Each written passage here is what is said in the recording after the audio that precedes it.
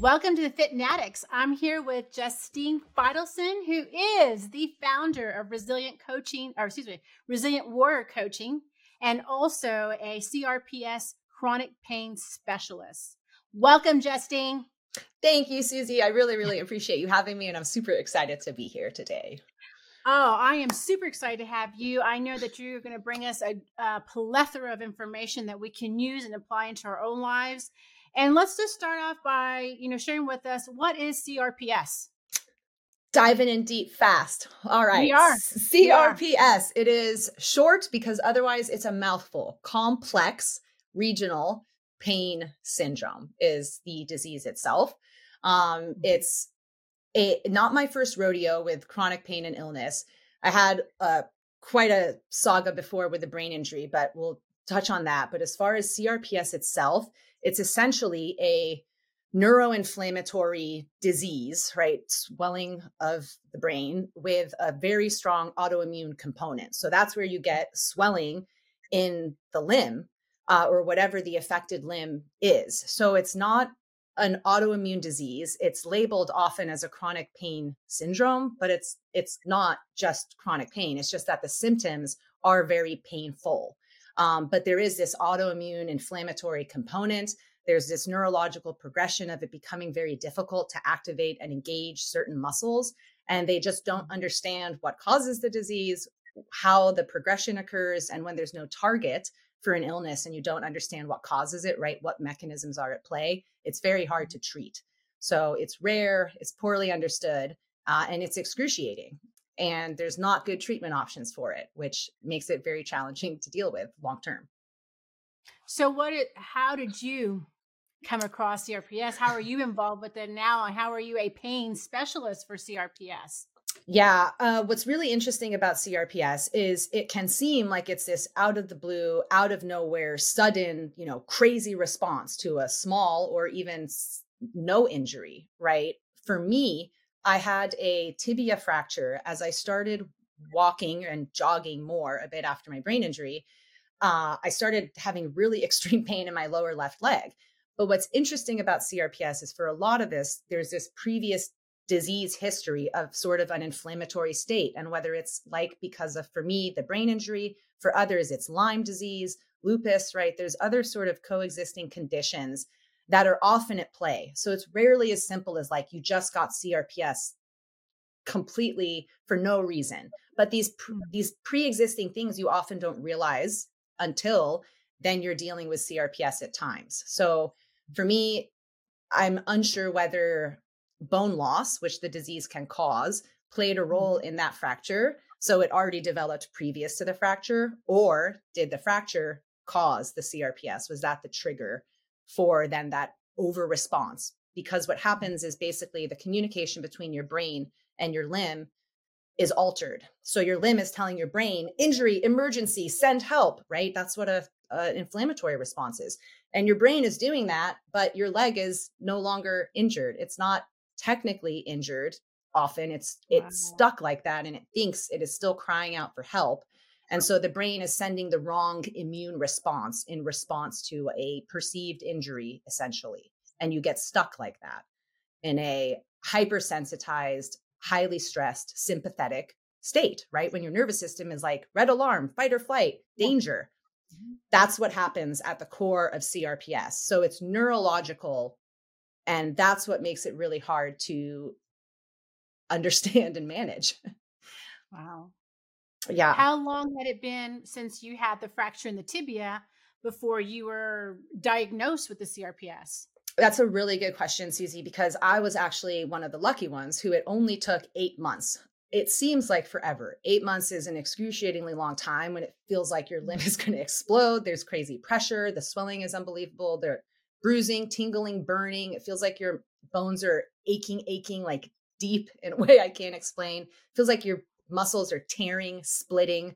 There's tingling. It feels like electrocution at times. That's what happened to me after I got immobilized in a boot. Essentially, these other sensations, that's what neuropathic pain is, right? It's not the typical pain most people are familiar with. So CRPS is like an extreme form of neuropathic centralized sensitization, sort of.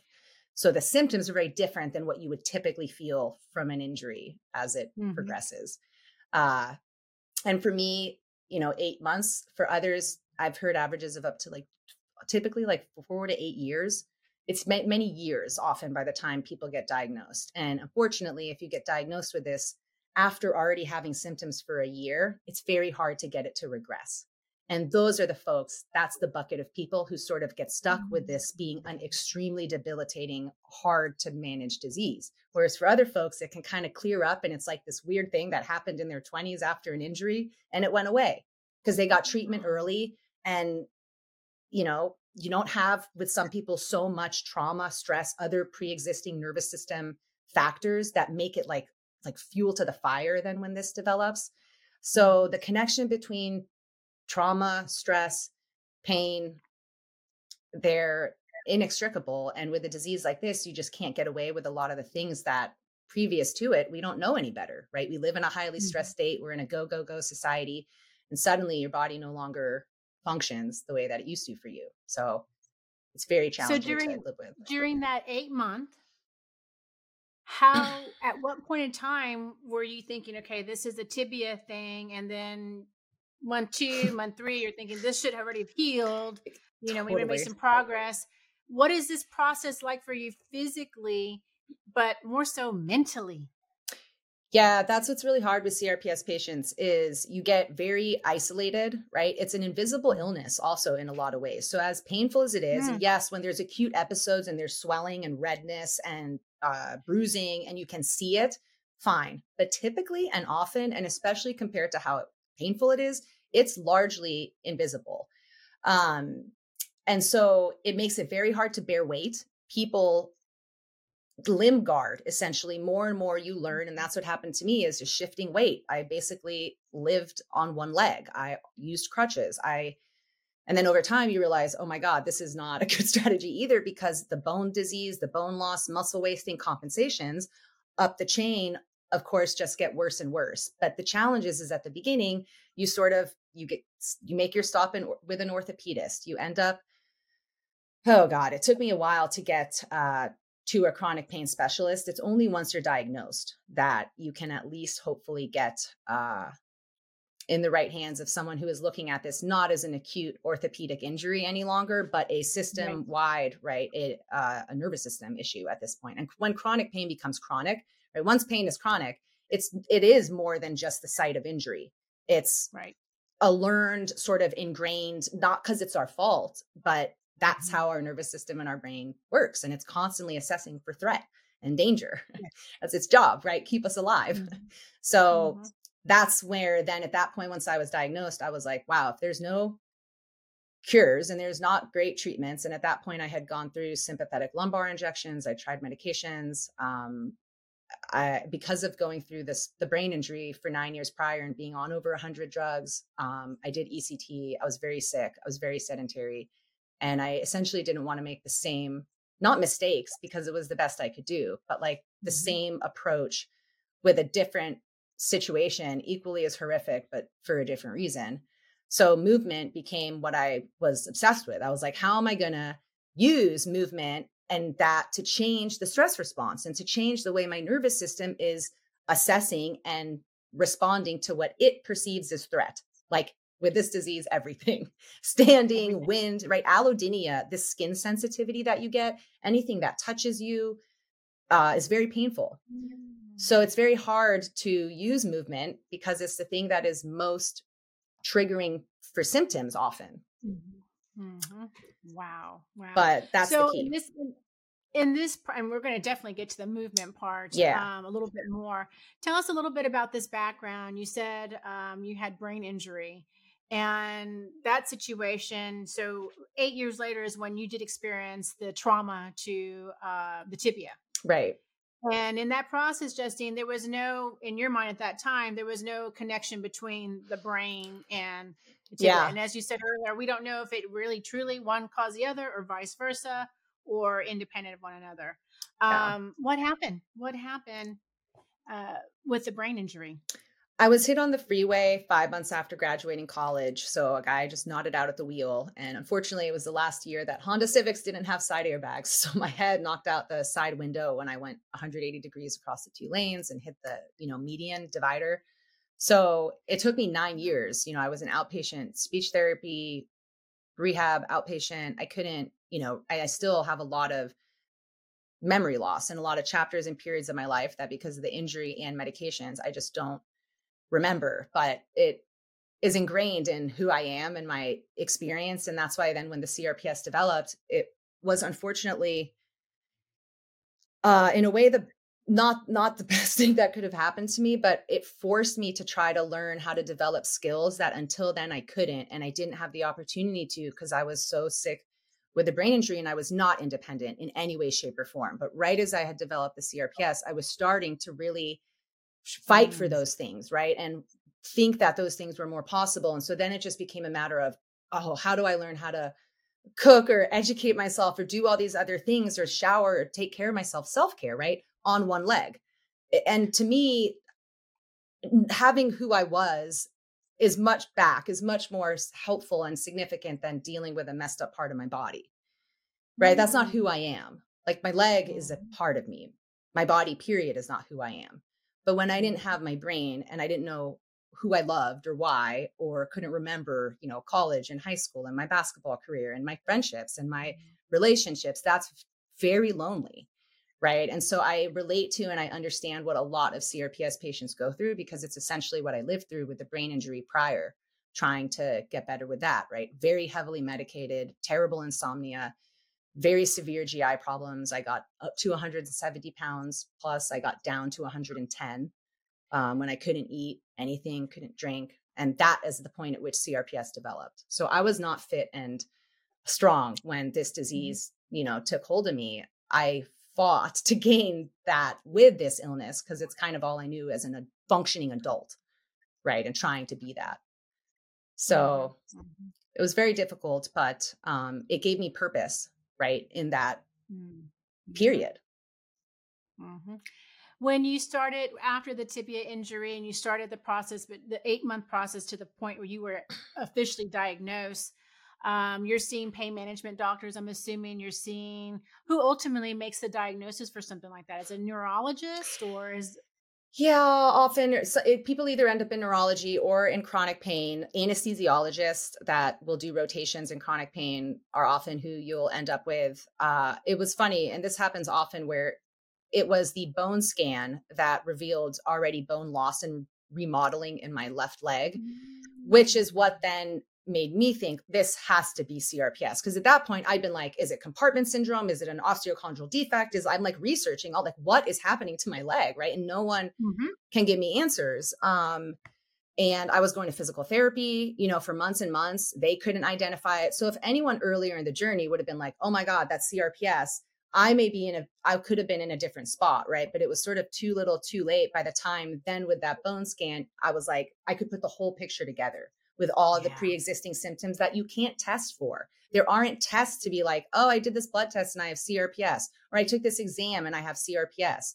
It's a combination of what the patient reports, what the doctor observes, and sort of the clinical history, which is Mhm. muddy, right? And it made it hard to diagnose Wow. for me because of the brain injury, because I was on so many drugs and we thought it must be some weird, the bone loss too, some side effect from, right? Long term this or long term that. And it wasn't. It was a different disease completely.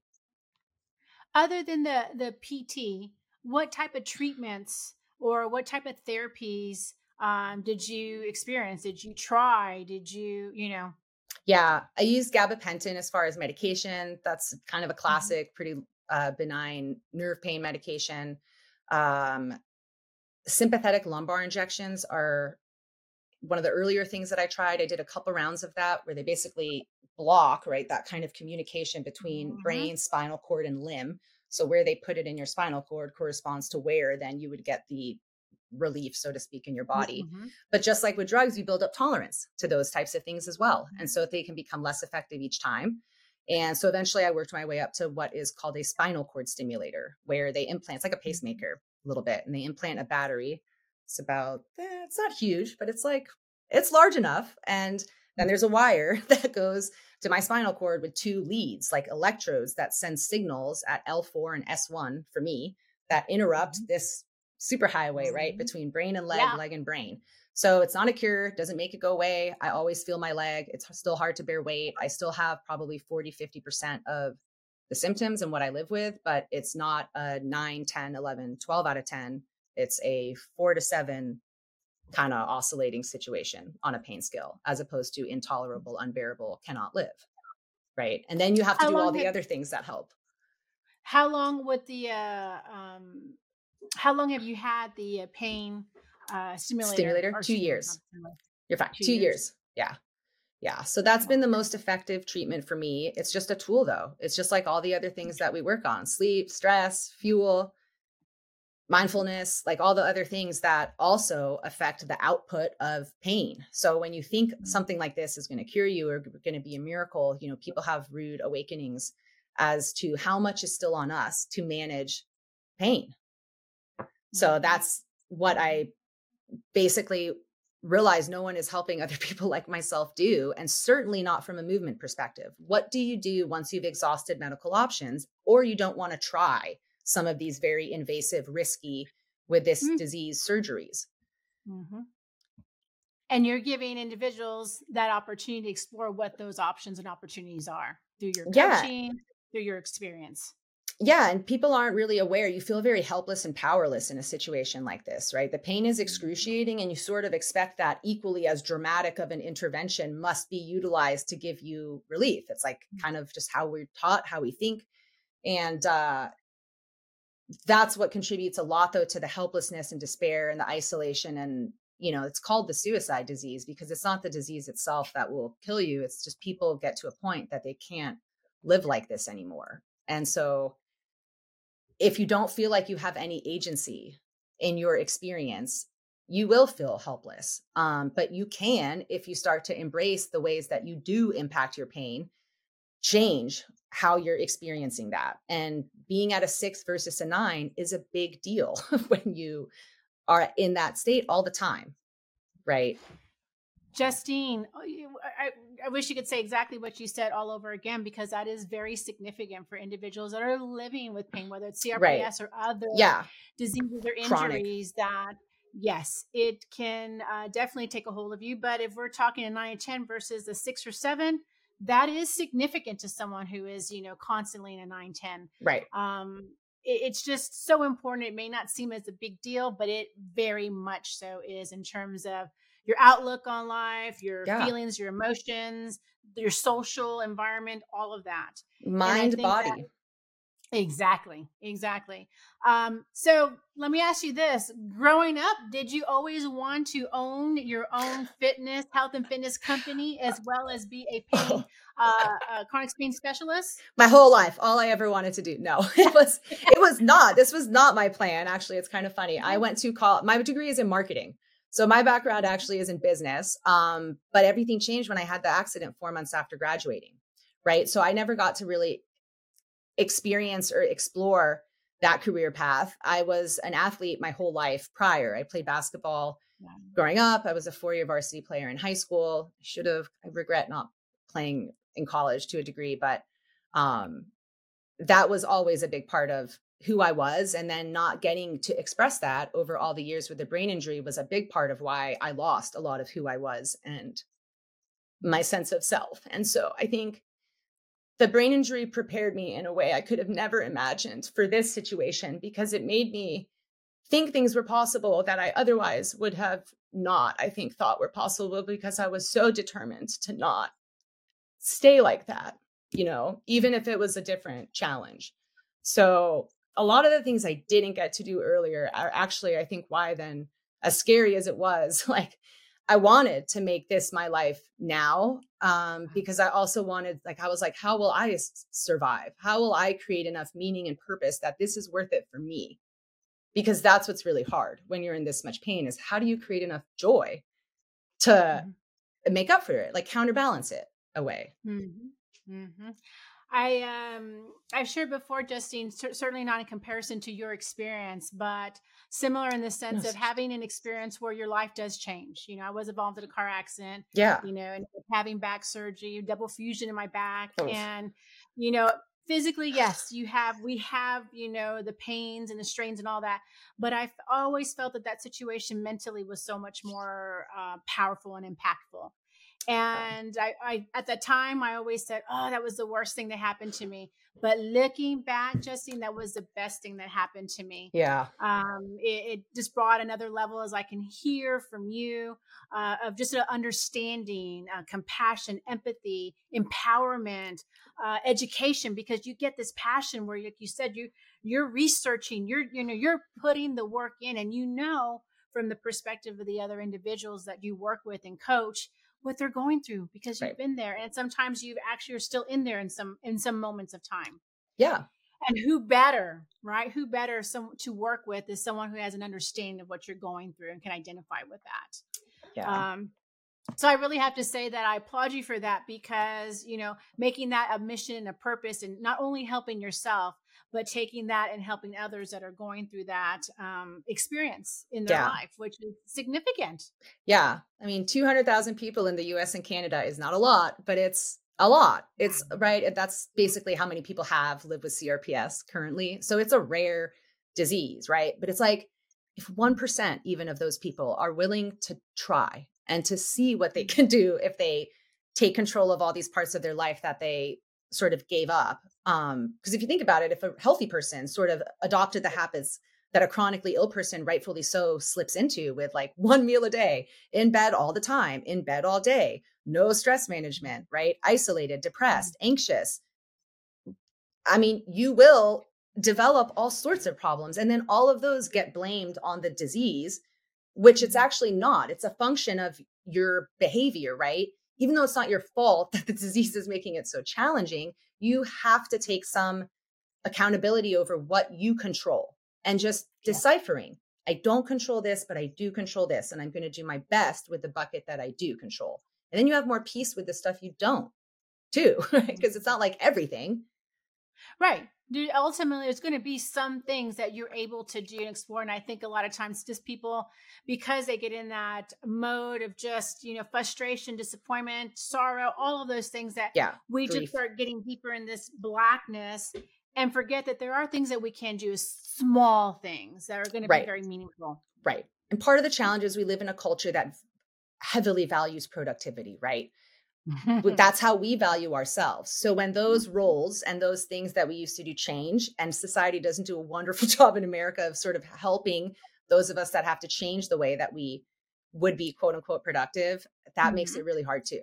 Right. So Yeah. there's a lot that goes into changing if you even feel like you're worth it and like you can develop other ways of feeling better about yourself and feeling capable. Well, one of the main reasons I really was, excited about interviewing you and hearing about your story and sharing your stories with others, um, was not necessarily specifically the CRPS, which I know that is part of the story, but it was this pain, chronic pain Right. management. Right.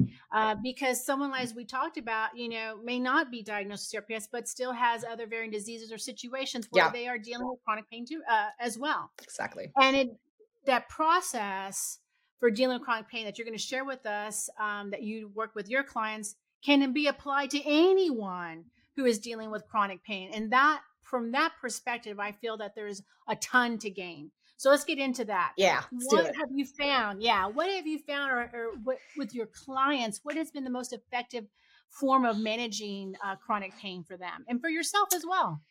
Yeah. Well, the most important thing I think is to realize that pain science can come across very offensive if you live in constant chronic pain with a severe disease, where it's like it's in your head, your mind is like a part of it.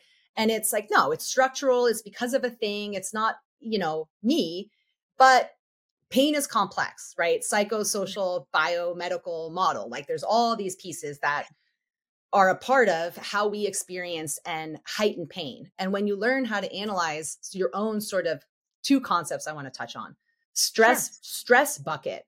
How many stressful things, right, are currently happening in your life? Family, finances. Are you planning a wedding? Work, sickness, medical, like complicated relationships. All these things add to your stress bucket.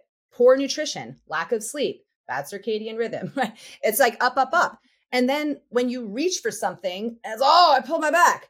It wasn't the reach that got you, right? It was the fact that when you reached, you were already, there was like no room in your stress bucket. So, but everyone focuses on the reach, right? How could that have happened? Why did I do that? What did I do wrong? And no one's looking at like all the other pieces of sort of what accumulated to getting you there. So that's one piece of it, is learning how to look at the things that affect pain and optimizing those factors in a way, right? Okay. The other concept I like to teach people who are in chronic pain is the threat bucket, where you basically have to learn to communicate better and understand your nervous system. And our nervous system's job is to keep us safe, is to not let us die, right? So it has, over our entire life's history, accumulated a memory of every single thing that has been painful, traumatic, stressful, right? You tweaked your arm, that time you hurt your back, when you rolled your ankle a bunch in high school, all these different, even smaller injuries and things add up and accumulate. Oh gosh, hold on. Sorry, my phone was on silent. It started ringing. Yeah, that's fine. And learning how to sometimes change the other pieces that are affecting pain that aren't even the primary syndrome or illness, right, can also lower what your brain is constantly scanning as threat. So if you can address some of these even historical or past elements or aspects of like poor mobility, stiffness, any part of your body where there's like ratcheting or, right, your brain is going, danger. Like stiffness too is your body trying to create safety. Stiffness is, right, sort of what happens. And so you can't affect pain if you never address your nervous system, because your nervous system is what amplifies pain. So that's really the key, is understanding how to communicate better, decrease the sympathetic, right, that fight or flight, high stress state, and do things that increase the parasympathetic end of your nervous system. Mindfulness, breath work, right? Anything that slows your heart rate, slowing your breathing is a hack to tell your brain and body, it's okay, it's safe, right? And so you have to be able to have ways to intervene and retrain how your nervous system has sort of automatically learned to be. And every day you exist, it's another chance to repattern, right? Give it different new information that now it's taking in and going, oh no, the last time you did that, it wasn't that horrible, right? Like when you exercised appropriately, you didn't get a 12 out of 10 flare. It was like a 6 out of 10. And it wasn't wonderful, but it wasn't terrible. And it wasn't as bad as your brain has become accustomed to everything being. And so that's sort of what people have to gain skills around, and then managing all the pieces of your routine and daily life that affect how recovered, how resilient you're going to feel, right? When you're highly stressed, under recovered, under fueled, you're not giving yourself a chance. Right. You're losing capacity in that stress bucket. So to create capacity in those buckets, you have to lower things. And you either do that by addressing pain, stress, other, right, little knick-knack injury types of compensations, length, tension, relationship, stiffness stuff, or it's these other things throughout our day and from our perspective that affect how we feel about and experience pain. With you mentioned breathing, meditation, mindfulness. Let's talk a little bit about the breathing. I know that you not too long ago held a webinar on breathing, diaphragmatic breathing. Talk to us a little bit about that and how that can be helpful for managing chronic stress. Yeah, diaphragmatic breathing is incredibly important because it helps tell our nervous system that it is okay and it is safe. And so learning how to breathe through your nose, right? When people chronically are like mouth breathing, chest breathing, you're not getting any diaphragmatic sort of pump and expansion. And you have to have pressurization of your core and your ribs actually expanding laterally. Your ribs are meant to move. They're not supposed to be stuck and stationary. And when we get in pain and we sit a lot and we get sedentary, right, we get very forward hunched. We kind of get crunched here. We get anteriorly tipped. And that's where then you can develop back pain and all these weird compensations that actually stem from breathing. My mic is coming off. because breathing is our most fundamental movement pattern. That's a really good quote I heard and I like a lot. And so not only is it a way to build movement safely, but it's a way to, on demand at any time, help bring down your nervous system from a more heightened state to a calmer state, which then will add less fuel to the pain puzzle, right? So whether it's anxiety, pain, stress, being able to intervene and practice and give your brain more doses of that will then translate to it doing it more automatically at rest, which is what we want. Yeah. Well said, because I think a lot of times what people sometimes forget is they feel like, okay, I'm going to, practice this breathing today. And okay, they do it and not that much of a difference. And then, oh, it didn't work. Right. It didn't work. It's not effective for me. It didn't work for me. I don't know about you guys. Right. Yeah, and you said something that I think is extremely important is the practice. It's something that we, every day is an opportunity to continue practicing that breathing. And as with time goes on, that practice, then it becomes automatic. Right. Yep. Yeah. 3 times 5 minutes a day. That's what I would recommend to anyone starting. Okay. It's like a very basic breathing program. 5 minutes in the morning in bed, 5 minutes in bed at night. Those ones are gimmies. You're already in bed. You don't even have to remember. And then sometime during the day when you feel more heightened or just because you are intentionally gaining practice. It's just like working out. If you worked out like one time every 5 days, you wouldn't gain any motor control. You're right. You have to teach your brain. Mm-hmm. So with that breathing, you said 3 times a day, 5 minutes each time? Yeah. It's a great benchmark starting point. Okay. And then you can progress. Progress. Okay, got it. Breathing through the nose, out through the mouth, breathing through the nose, out through the, what is that? Try. What would you suggest and recommend? Yeah, at least breathe in through the nose. It's okay if you want to breathe out through the mouth, but breathe in through the nose if you can, because our nose is meant to inhale. Our mouth really is not. You'll learn a lot more about that if you check out the webinar and why. Cool. The other important piece, because otherwise I'll keep Susie forever today. The other important piece is to try to breathe out twice as long on your exhale as your inhale. So that will help slow your breathing too, because that is what will then soothe your nervous system. So the more you can trigger parasympathetic, rest and digest, calm, safe, all the automatic, like non-thinking parts of your body, the less sympathetic fight or flight you'll have. And breathing is a great way to do that. And this is a little bit of a side. I saw that you had posted this yesterday, as a matter of fact, or not too long ago, with regard to a recent visit to the doctor. Oh, yeah. And I just it struck me. It's not anything specific to this particular, podcast that we're talking about, but I just wanted to share because I think people need to hear it. Share your experience in terms of what happens when you go to the doctor. They just say, I don't know how to help you. Yeah. Well, it's something that unfortunately, like people with rare sort of orphan diseases, that's what they're called when they're very uncommon, deal with. And so, I waited 2 to 3 months to get referred to a chronic pain specialist I then waited another 2 to 3 months to get into a rheumatologist who he referred me to in order to get a hypermobility related diagnosis diagnosed so that then I could take that information back to him and we could make a plan. Well, instead I go there, right? And the guy's like, I don't treat this. Like, I don't even know why they send you here, right? There's not even people who specialize really in this because it is such a sort of complex. There's a million different subtypes. And so he knew enough to know what he didn't know. And so I sort of respected that in a way, but there wasn't even much effort in trying, for example, to have someone to refer me to at least, know where to send me, even if it's not what you do, have some information maybe handy for people that continually come across your doorstep if they're being sent there, from that for another department. And so it happens very frequently that people will basically be told, I don't know how to help you, right? This isn't what I do. And I don't know how to send you to.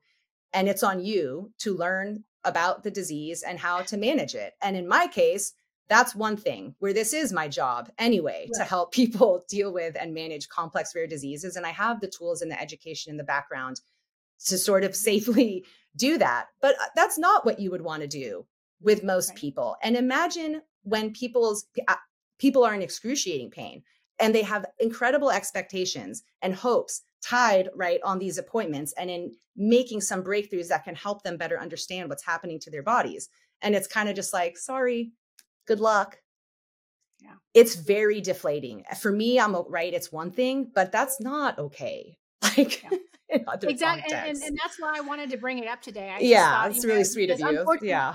I feel like you're not the only one. I feel like I've heard that from other of my clients for Yeah. other situations, but basically they get to the point where they're waiting on these, appointments, and they finally get to it, and oh, sorry, Yeah. I'm gonna refer you to someone else. In this case, they may know where to refer them, but Right. At least. we're waiting. Yeah. Yeah, Yeah, but yeah, time is lost, right? It's precious. And again, the quicker you get diagnosed and treated with a lot of things, the more effective the treatments can be. So time is of the yeah, essence. And yeah, this is why, right, when medical doctors get frustrated when it's like, oh, patients come in acting like they know everything about their disease. It's like, well, because they do, and because you guys don't, and because you exactly. can't, right? And so, Right. yeah, people do the best Well, they can. I just felt like it was important for us to share that because it is for individuals feeling as though there's no recourse. I don't know what's happening to me. I don't know what Right. to continue, not give up. Just like the Yeah. resilient warrior coaching, that is where resilient came from. You're We're getting not me going to give pumped. up. Yeah. We're not going to give up. We're going to explore. We're going to ask. We're going to talk. We're going to reach out to resources like Yeah. ourselves, Yeah. different industries. If I don't know, I know another coach, another individual that can help and support you. And that's why having this type of community is important. Yeah. And for individuals, who are working with us and, to give them the inspiration support that they need as well, and to talk about us, because there's other people in the community that maybe do not know about the resources and support that we can provide to them. Yeah. And like all it would take is for doctors to build out a referral network. And it's like, it's one thing to be like, oh yeah, try acupuncture. That can help. Really? But what acupuncturist would you recommend? You should have an arsenal, right, of sort of complementary pieces if you can't help someone or beyond what you can help them. And that's much more common in sort of the health wellness PT space. PTs are more healers than doctors. It's not that doctors don't want to heal, but they do the interventive piece, and the healing part is more on you. And I think that's what's hard for patients to understand, and rightfully so. We want someone to come and save us. We want it to be easier, softer, it's not fair, but it doesn't matter, right? And so you have to be able to get around people who support you, though. You have to be resilient. You have to be a resilient warrior. That's what it is. That's it, Susan. Justine, tell us about how, if someone is interested in getting to that webinar or any other programs that you have upcoming, how would we find you? Where do we go? Yeah, I have a couple exciting things coming down the pipeline. As far as my work in general, how I often work with folks is one-on-one with my individual design program, right? That's where I can take them through things over the course of months and implement my Mars ID method, which is mobility, awareness, recovery, stress, right? Basically the things we've talked about, individually designed and progressed over time, with someone in real time with their unique challenges, priorities, resources, right? We're all in very different spots with what is around us, what we're capable of. So the one-on-one program is a very, very successful, impactful way that I work with people. And then I've also, you can't just work with people who can afford one-on-one coaching, right? I want to be able to give education and resources and access to this information to more people. You can't apply it as individually and with as much hand-holding for me, but it makes it more accessible, which is the point.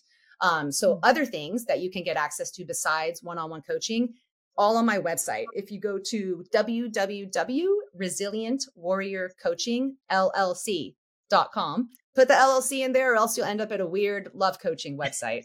Someone took my Resilient Warrior coaching name before I could, and so I had to add LLC to get it. So put that in there, and then that's where you can get other things like DIY webinars and masterclasses. I have a masterclass on movement with CRPS, also that breathing webinar that we talked about.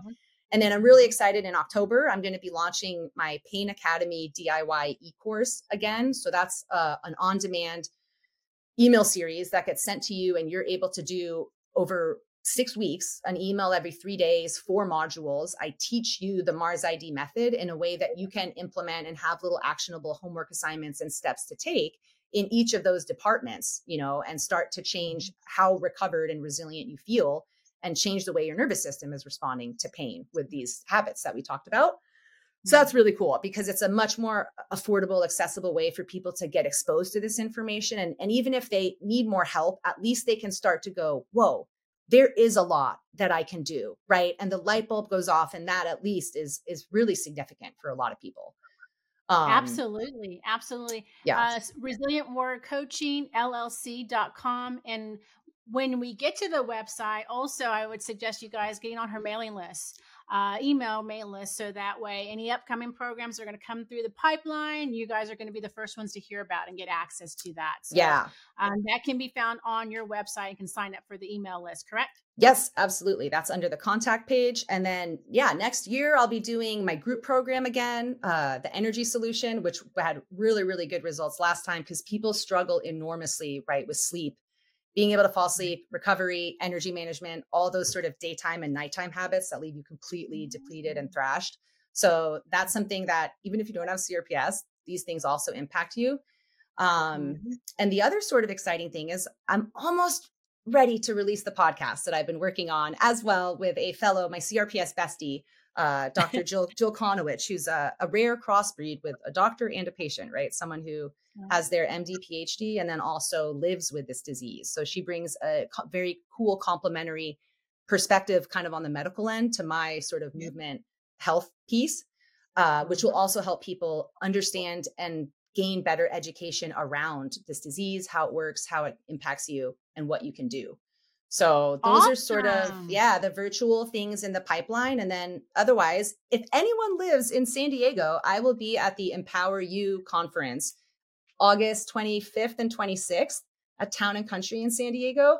I'll be on a patient panel there. And there's going to be a really, really cool 2-day agenda of all things sort of chronic pain, treatments, other vendors, the companies that develop these technologies like the spinal cord stimulator, right? They have their challenges and their downsides, but they are very important things to at least understand as options for you. And I'm really excited to be a part of that because bridging out and working with physicians and helping them also get better results with their patients, because what we do is complementary, right? I do what they don't. Absolutely. And they do what I don't.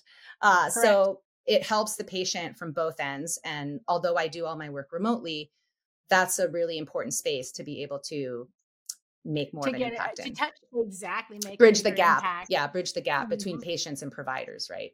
So congratulations on that opportunity. And once again, if anyone's going to be in San Diego, check Justine out. Check it out. Last question. Are you a fit addict? I think I know that answer. Come on. I wouldn't be here, Susie, if I wasn't a fit Exactly. Yes. You have to be a fit addict. How do you, given, CRPS, how do you stay fit and how do you stay active? Yeah. Desensitization is the name of the game. It's use it or lose it. So the more that you don't do, the more sensitized you become. So it's a challenge between like balance and recovery, not overdoing it, but doing things consistently enough that you are able to sort of minimize the blowback from it. So I do a lot of strength work, stability work daily, at least. I also have hypermobility. So I have loosey-goosey joints. It's a common coexisting condition with EDS. So, with CRPS, excuse me. So you get a lot of like additional pain, stiffness. It's hard to create stability in certain joints. So corrective exercise, right? Sort of the stuff you would do in PT for us is kind of like brushing your teeth. It's like forever ongoing maintenance.